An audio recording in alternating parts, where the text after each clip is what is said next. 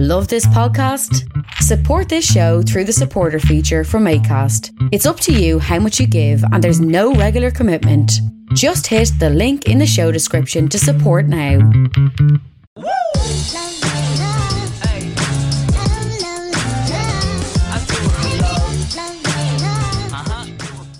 You're very welcome to another episode of the Scaling Your Business podcast. For this episode, we're going to Spain, although he's Irish, to be joined by Patrick Leddy, the founder and CEO of Category One. Patrick, you're very welcome to the show. Thank you very much. I'm excited to be on the show. Yeah, I'm delighted to have you on. A lot of people have spoken positively about you. You're a serial entrepreneur, so there's a lot of insight you can give here. But as usual, podcast focuses on three main areas. The first being early influences. You've kept a low profile for a number of years, and I found it difficult to get some information on you. One of those pieces of information is where you grew up. I know you're Irish. You're based in Spain at the moment, in Valencia. But what were your standout memories of growing up in Ireland? Any favorite memories? Well, I grew up in Rush, which is a seaside town in North Dublin. A lot of people don't know it. It's sandwiched right between Skerries, which a lot of people will know, and another town called Lusk. So a very small and chilled out town. And, you know, I grew up basically living almost on the beach, and it was a great place to live, a great place to grow up. It was very relaxed. I was away from the city. I went to school in North Dublin, and really in my early days, that's when I kind of got bitten by the entrepreneurial bug.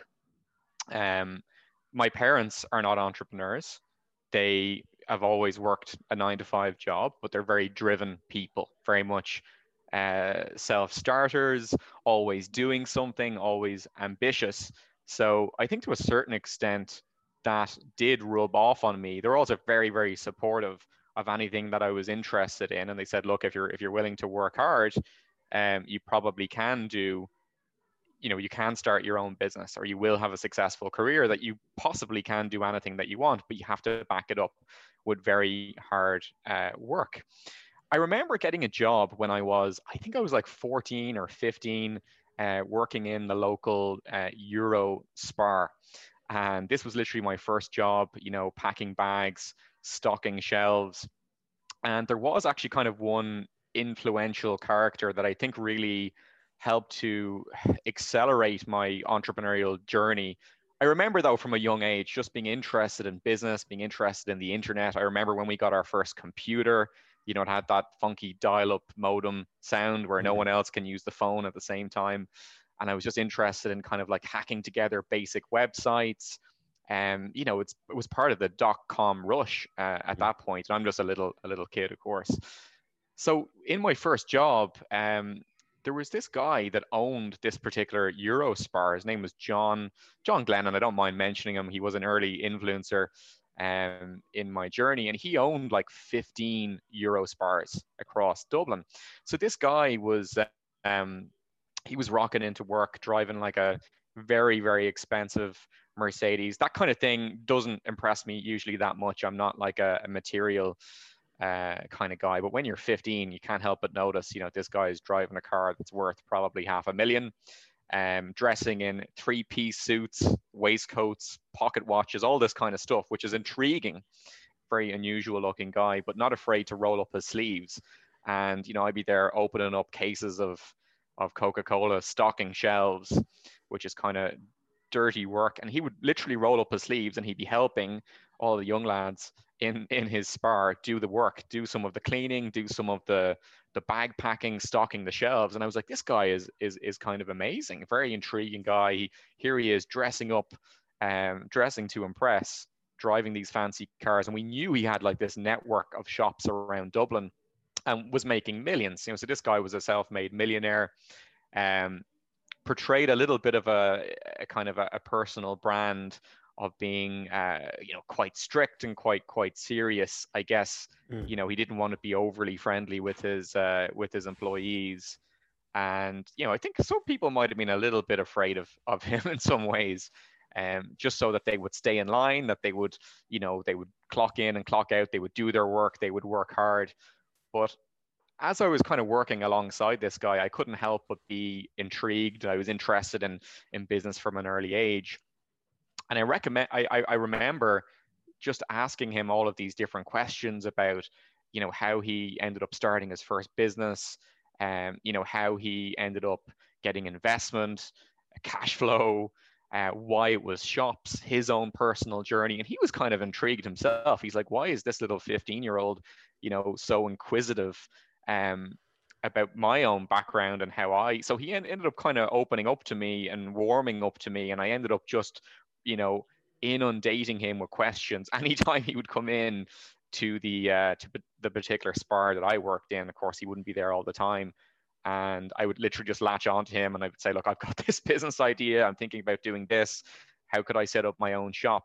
So I ended up getting a lot of kind of advice from him and more inspiration, I would say, than advice. And that's really where I remember feeling bitten by the bug. I knew then when I was 15 that I was going to do something. And I remember bumping into John back in Dublin 2 years ago. I was in a coffee shop there on South William Street. I hadn't seen him since I literally left my job. I think I was 16 by the time I packed in that job.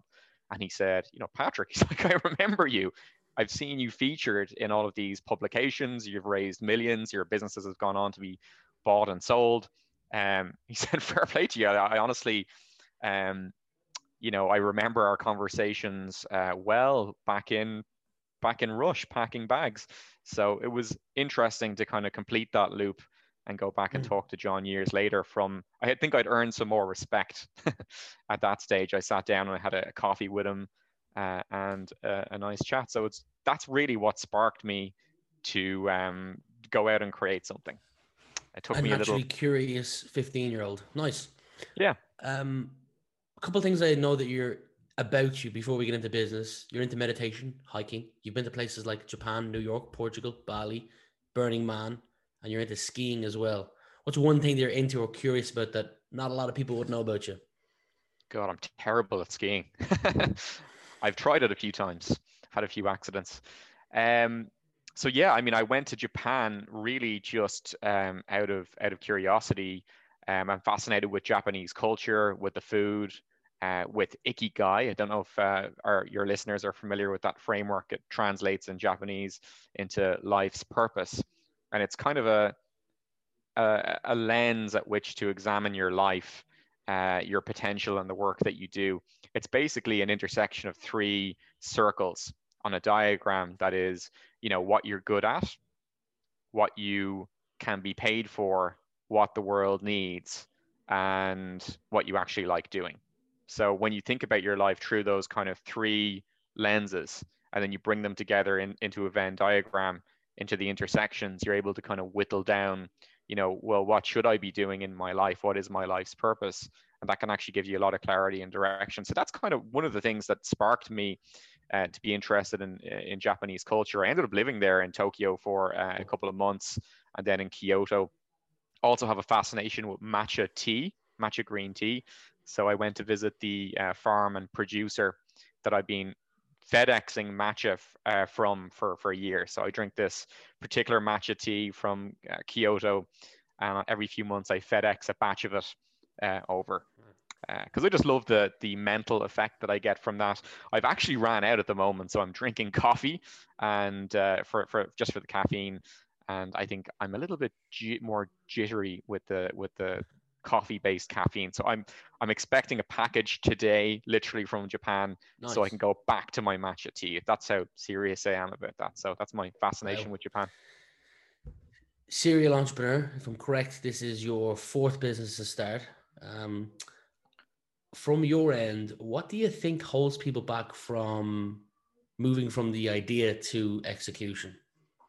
This is the fourth business that I'm in that's actually made money. But what you don't know is there are a bunch of other ones that never got off the ground. Some of them I even struggle to remember, but there's a lot of failed starts. There's been a lot of duds, dead ends, and things that just blew up in my face. A lot of early stage entrepreneurs don't see that kind of like iceberg effect. They see the tip of the iceberg above the water for other successful entrepreneurs, and they see, it almost looks like that person has become an overnight success, and a lot of people advertise that that has been their journey, but they don't look below the water where the bulk of the iceberg is, and they don't look at the self-doubt, the mental health issues perhaps even that come along with, you know, building companies over a long time period, the frustration, the negative self-talk, the limiting beliefs, and that's actually just part of the journey. And I've kind of lost track of your original question, so I'm sorry. What was the? I'm actually going to throw a side question at you because you're talking there. Do you think that being a founder gives you freedom or the illusion of freedom? It's a great question. Yeah, I mean, in a sense, you do actually create freedom because at least you can decide what you want to do with your day, and whether that's to work or not work. I'm a workaholic, so I pretty much work all of the time. Even though I say I'm semi-retired in Spain, I'm working on in a coaching and consulting business where we help early stage service-based entrepreneurs to start and scale their business. I love it so much. I enjoy it so much. Naturally, I end up working, even if it's a cafe down the road. I'm in the sun, I'm having a tea, I'll still open up the laptop and I'll end up writing some marketing content because I absolutely love it. So in a way, you can get into this kind of mode as a founder where you end up becoming a workaholic. That may suit you or it may not. You have to pay the piper at some stage. So working a lot of the time, naturally, it will raise your stress levels. It will deprive you of sleep. It will pump your adrenals. You will be in the sympathetic nervous system state, which is fight or flight, instead of the parasympathetic rest and digest. You'll be there a lot of the time. So there is a kind of a price to pay for that. But at least, I would feel very trapped if I was to go back and get like a 9-to-5 job. I've thought about it at times, between companies. I've said to myself, look, you've got a lot of skills and expertise. You could get a very high paying job and just, take some time off, get out of monkey mind mode and just chill out for a couple of years. Because, being in a 9-to-5 job is nothing compared with actually the effort and energy that goes into a company. But anytime I've thought of that, of actually being stuck in the office, with someone else, kind of telling me what to do or however, I've never really had a proper 9-to-5 job, apart from being a web designer very briefly early on in my career. So that feeling of actually just being stuck in a physical office, someone kind of watching when I'm coming and going, and not being able to decide, hey, you know what, I'm going to go to Istanbul this week and like work remotely. Or this week I'm going to, this month I'm going to take on less clients and I'm going to work a little bit less. Or this month I'm going to really cane it. I'm going to go hard and I'm going to generate an extra 100,000 in revenue this month because I want to do something or other. I want to buy a house, or I want to, whatever. You can decide what you want to do. So that kind of being in control of your own destiny is very appealing to me. And I think it's very appealing to a lot of other entrepreneurs, but it's not necessarily the freedom that people think it is. It's freedom of choice, but you still have to work your ass off. You're working a lot of the time. So you're not just going to be like on the beach drinking margaritas, which I do sometimes on if it's a Saturday or maybe a Sunday. Yeah. But yeah, so I don't know if I answered the question well there. No, you did. Bit of a rant. Did actually. And the majority of the audience here is entrepreneurs, founders, CEOs, MDs. But for anyone who potentially got an itch and, has an idea, what do you think has held people back from having the idea but not executing? Is there something that you can see, a common trend that is something that's holding people back? Yeah, it's a good question. I don't know if there's like kind of one single thing that prevents people from getting going, but like probably one element of this is perfectionism, and probably just them not having a critical path. So they maybe they have an idea for a business, and when it comes to actually getting going on that process. And that really is the magic. That is the key, is to start, because everything else, once you make that decision to begin and start, everything will fall into place.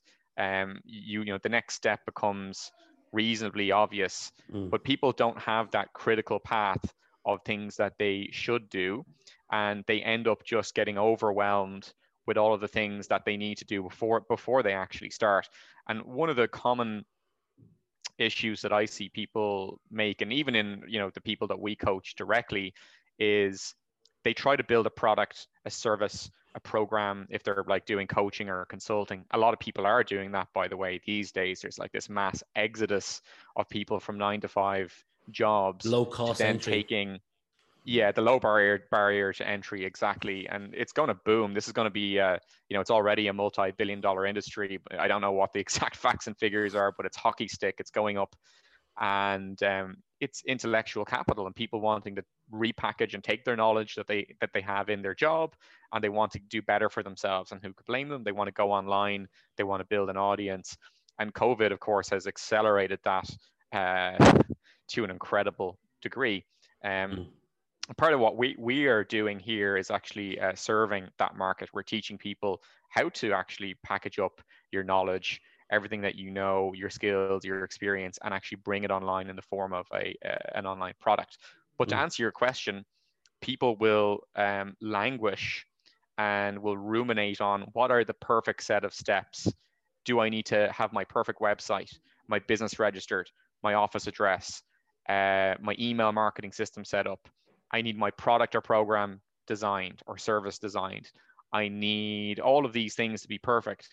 And because they've made this impossible task list for themselves, it's so overwhelming that they naturally just can't physically find the right thing to do. So what we actually, Go on. And what we actually teach people to do is to go through a process, what we call find the gap, bridge the gap, teach the market. My first business, Websplash, and we can talk a little bit more about that, but it was an absolute disaster. And I stayed in that business for way longer than I should have. It was the first business that I set up, literally leaving Eurospar to then go out on my own. And it was building websites. And I didn't know it at the time, but it was a hugely competitive market. There were so many people building websites, so many web design agencies, and I just copied everyone else. So I had the same features and benefits list. I had the same website myself. I described the same, you know, my products and services in the same way. I looked the same. I sounded the same. I was a Me Too business. There was no point of difference. So I couldn't get any work. Well, I could get some work just to kind of keep the lights on, but very low paying work.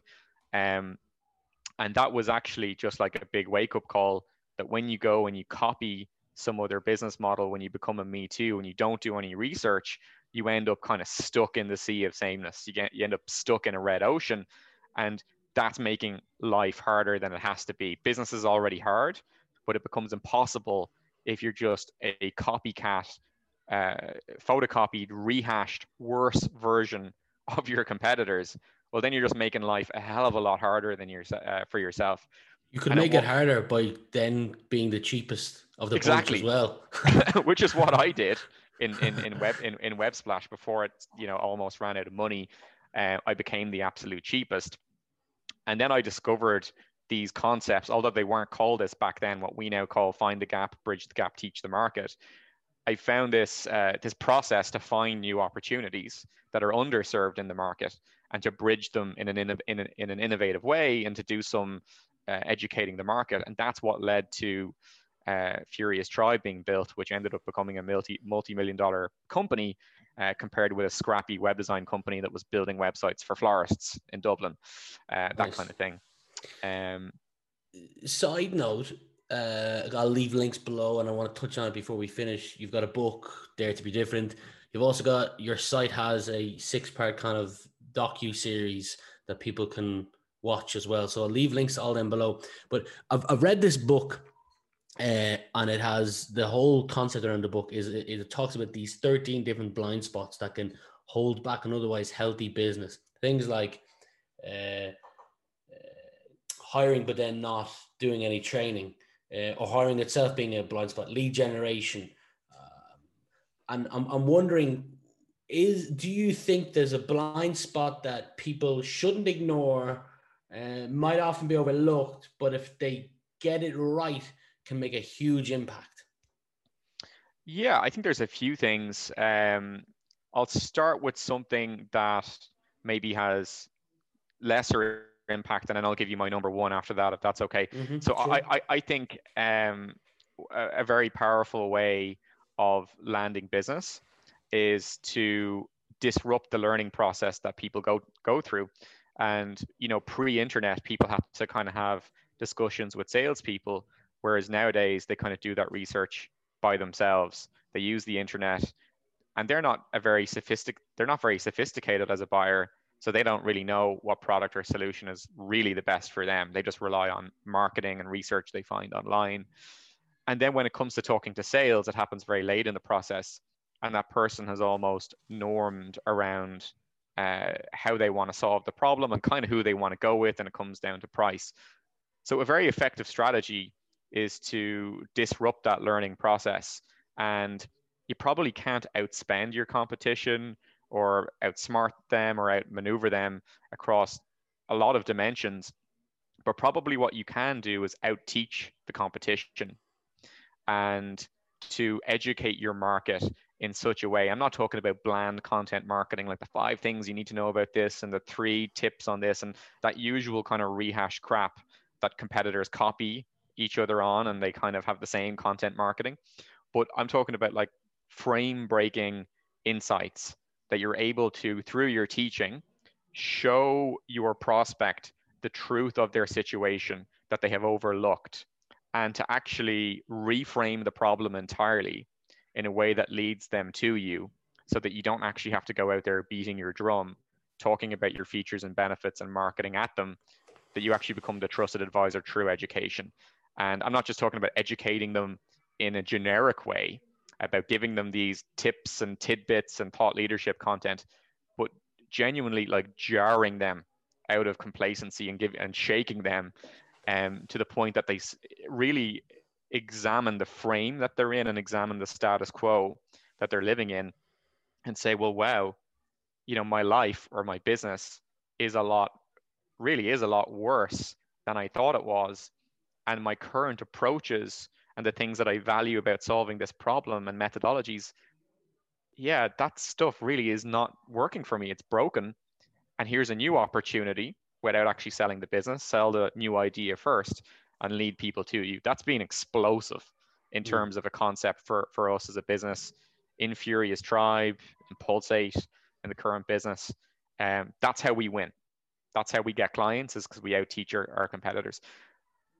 Apart from that, most companies don't have a customer acquisition mechanism. One that is repeatable, one that is scalable, and one for which you can acquire customers profitably. So the CLTV, the customer lifetime value, is exponentially higher, hopefully, than the CAC, than the customer acquisition cost. So for us, one of the ways that we acquire customers in our coaching business is actually through a book funnel. So the book is $4.99. It's basically it's an ebook. It's packed with value. Actually, a lot of our training and knowledge, there's no holding back. We pretty much tell you everything that we coach you on. We give it all to you in the ebook. We charge $4.99 for it. And we use YouTube ads and we use Facebook ads to basically position and sell that book for literally just for $4.99. And what happens is, now, depending on whether you're B2B or you're B2C or the nature of the business, it will determine whether giving away a lead magnet is right for you. One of the things that we did a year ago was actually to give away a lot of free content with Facebook ads. But we found that the lead quality that we were getting was atrocious, just very, very poor quality leads, costing quite a lot, and it was eroding then the profit on the main business. So once we actually started charging for content, we were able to generate buyers straight away. We're literally getting people to pay for the free information that we were previously giving away, and we were attracting higher quality people. At the same time, we were breaking even on the front end. So all of the acquisition was paying for itself. So being able to actually liquidate on your customer acquisition activities is fantastic, because if you can get your LTV above your CAC, well then scale is imminent. You'll be able to actually ramp that up and spend, you know, potentially an infinite amount on advertising if initially those low end offers that you're giving away pay for themselves and then some. And then, you know, you're basically, people are paying you to consume your free training and get pre-framed around buying from you. So having some kind of a mechanism that you can literally print customers night and day for your business is crucial. And, you know, becoming the trusted advisor through that content, that low end content, which then positions phone calls, which positions upsells. And a lot of businesses are actually just trying to directly sell their core offer through cold calling, through direct outreach. Maybe they're running ads for some brand awareness. But of course, it's quite hard to sell a $10,000 program or a $100,000 piece of software to people who don't know who you are, who don't trust you, who have never bought anything from you before. So actually creating a lead generation or a customer generation machine of acquiring customers and then farming customers instead of leads. I think leads are overrated in 2021. Something you've talked about on stage before is the topic of peak performance. Yeah. You said people should look at business as a series of sprints with recovery, not as a marathon. And the most important thing is sleep. Sure. Why sleep ranked number one? Well, I think, you know, there's a lot of, I'm interested in the overall biohacking space. And for people that don't know what that is, it is essentially a group of individuals. A lot of them are from the medical field and have scientific backgrounds. And they look at different lifestyle interventions. Some could be as simple as meditation or visualization or hypnosis, but it spans the full range of taking nutritional supplements, adjusting your diet, doing a keto diet, fasting, different forms of exercise, thermogenesis, like doing saunas and hot and cold exposure. And it's all about, you know, improving your stress response, improving your energy, your focus, your mood, all of those things. Sleep is so critical to the human body. There's so much research done on this that if you get a bad night's sleep, you don't really have the mental fortitude and brain energy and focus to get up the next day and do your best work.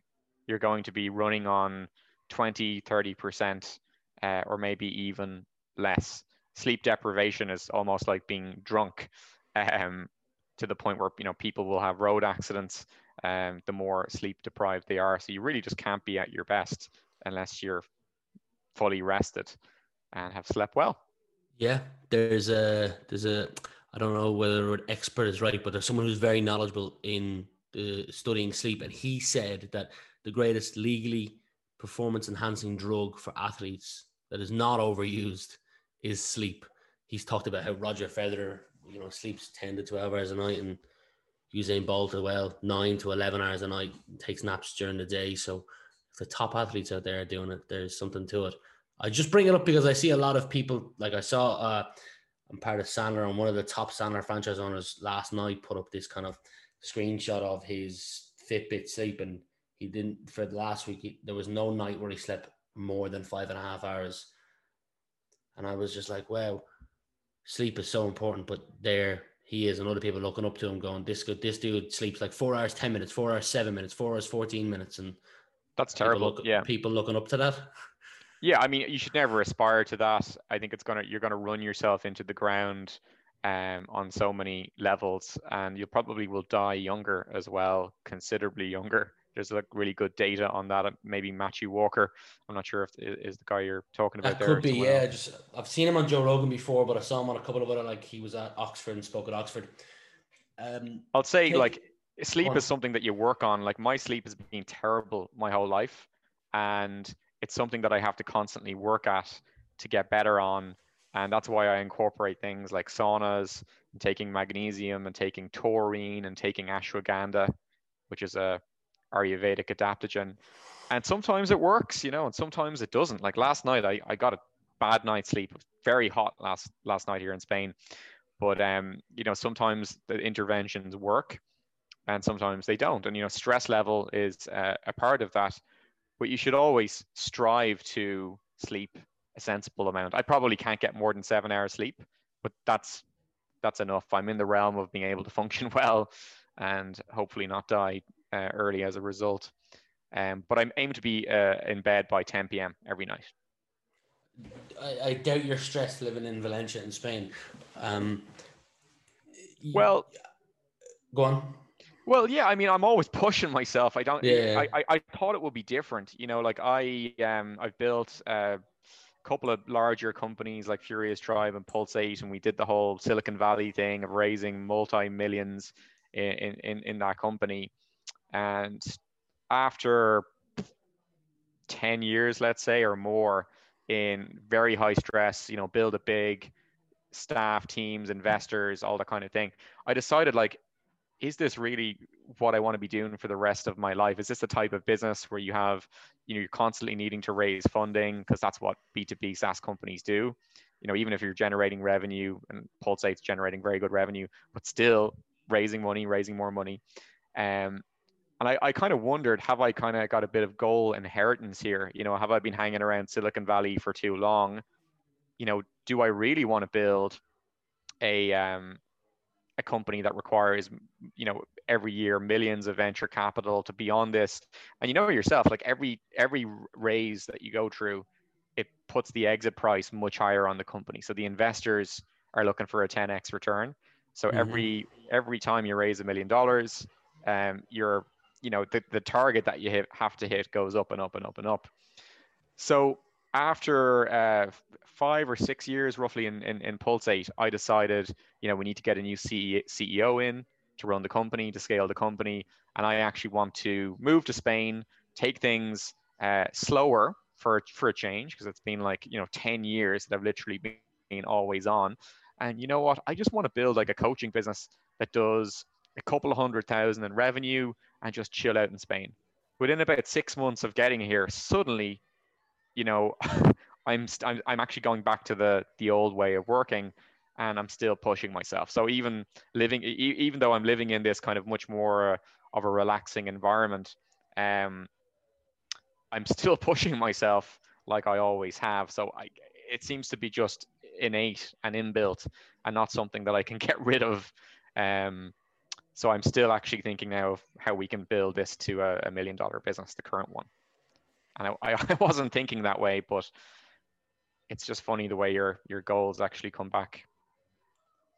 You're in the consulting business. I've come across many people in that business, and from looking at it from the outside, I've very rarely seen anyone build a past $1 million by themselves. If they're to scale it past $1 million, they've got to bring in people. Have you got people on your team, or is it you at the moment? And because I've only ever seen the cap I ever see is like $1 million, and then if they want to get past it, they've got to bring people in. Yeah, so I have a few advisors and a few coaches that help me out, and to get to $1 million, we'll definitely need more help for sure to get there. But like our program, the way it's built is it's quite scalable. So it's actually just a group coaching program. So okay. We've like a very elaborate training course that we've built out, which is a lot of content, a lot of frameworks. By the way, we give a big portion of that away for free with our book, which people can get at. You'll leave it a link in the show notes. I'll leave a link in the show notes for sure. And I'm going to end on that, but I've got 1 or 2 more questions. Before that, you touched on investing. Business generated multi-millions in sales. You've got investment from the likes of Google, PayPal, Tesco, Vodafone. I could go on and name a few more. 2 things. 1, if someone's considering investment, what should they not overlook? And why should they even consider investment? Because to me, and I know bootstrapping is not always the answer, but I believe it's underrated. All right. Really, really, really good question. I just want to kind of clarify something if I can first, which is, sure. I said I thought I was moving to Spain to chill out. Now that we're kind of like halfway to 1 million, I've decided we're going to build it to 1 million. That's not by taking on investment. All right, that is purely a bootstrap business, because I've decided that while we had amazing investors, we didn't have a bad experience. We're lucky. A lot of people do have very bad experiences raising venture capital. If they don't execute well, they end up getting booted out of the company pretty early. We had great experiences and great relationships, so I can't complain. But personally, I've decided I don't want to report into boards of directors. I don't want to be on that kind of trajectory. I want complete control of the business. And if I ever decide to sell it, I want to be able to do so without getting vetoed, right? Which is an investor blocking it because they want the company to go further and faster and sell for 10x at a later point. You need to really think about this very hard if you're going to raise money for your business. You need to think about, first of all, if you want that lifestyle. If you want the lifestyle of having a board of directors, of having to report into them on a monthly basis to hit revenue targets that they set, you need to be prepared to answer difficult questions if and when you don't hit those targets, which are at some point in the journey inevitable. They, of course, will have differing goals maybe to you. So you need to think about how aligned the investors that you bring in, how aligned they are with your vision of the business. Is it going to be a lifestyle business? Well, no one would invest in that anyway. Are you going to sell the business for 1 million, 10 million, 50 million? Where are you going to actually get out? How much more capital are you going to need to raise to hit those goals? How much dilution are you prepared to take? Because of course, in a lot of the businesses that I've built that have taken investment, I've been diluted, a considerable amount because we've raised millions, right? So my shareholding is a lot different to a business that would be bootstrapped. So you need to really consider, do you want that lifestyle? If so, that's fine. If you have a shared vision of exiting the company, let's say for 30 million, cool. Raise the money, make sure the terms are friendly. There's a lot of founder-friendly terms with US investors.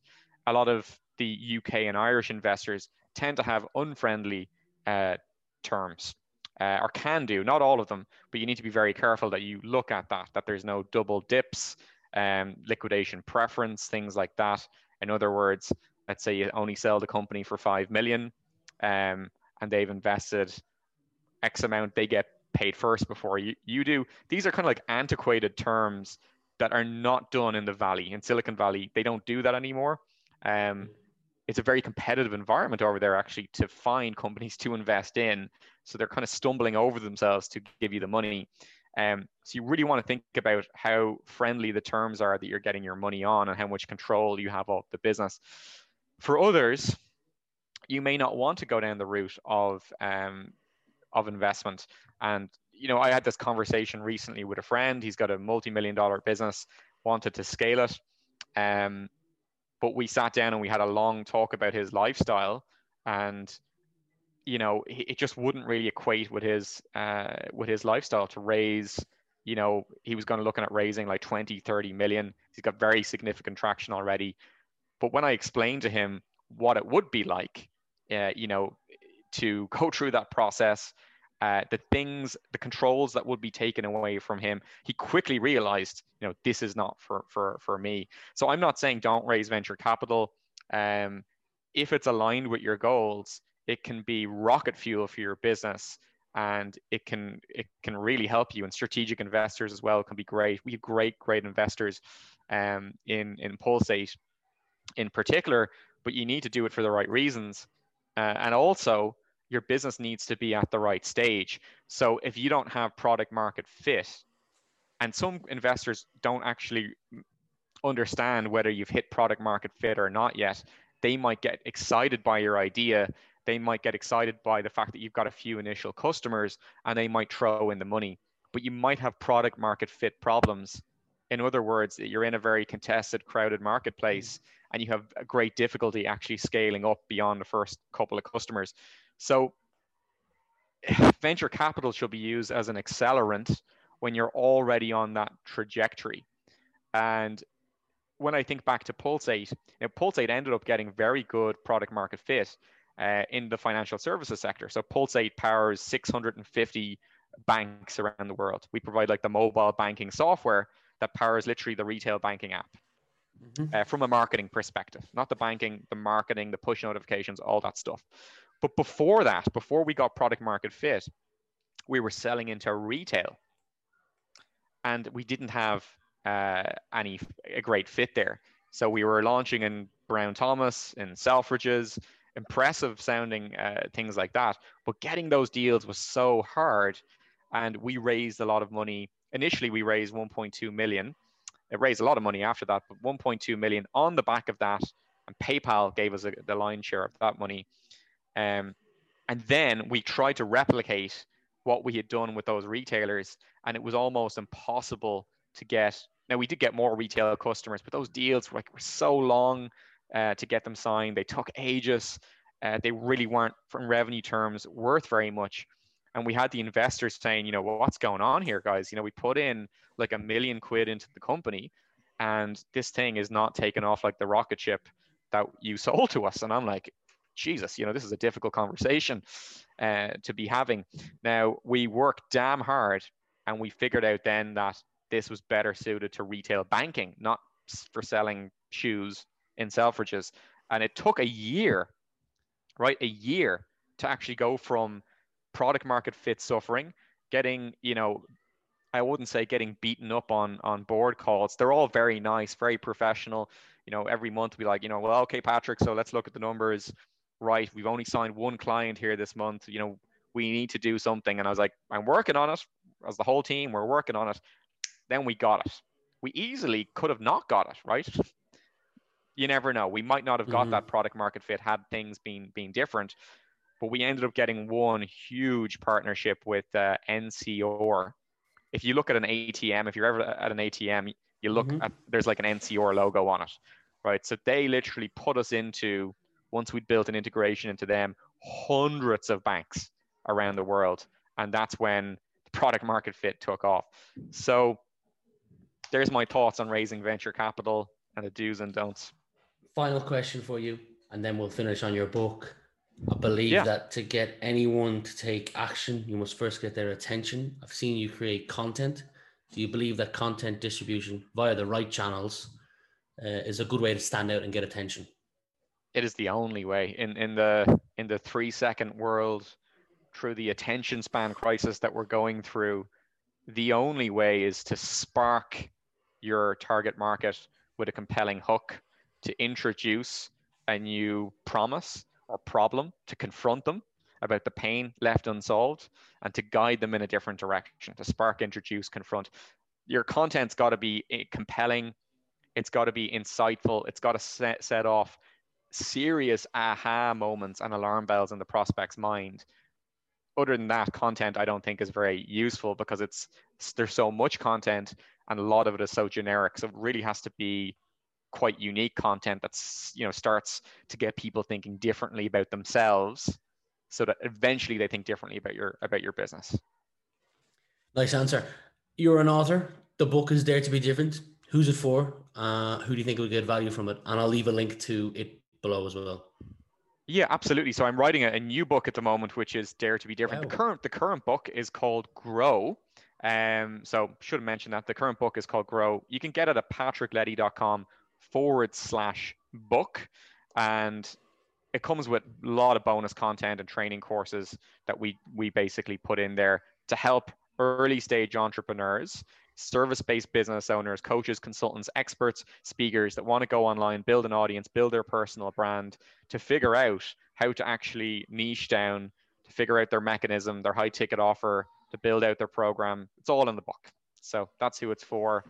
It's a short read. It's literally 65 pages. Patrick, I've enjoyed spending the last 35, 45 minutes with you. I wish you nothing but the best going forward, wherever the future brings you. If it brings you back to Japan, or you stay in Spain or come back to Ireland, all the best. Thank you for being my guest today. It's been hugely enjoyable. I'll see you back in Dublin, hopefully, for a pint at some stage.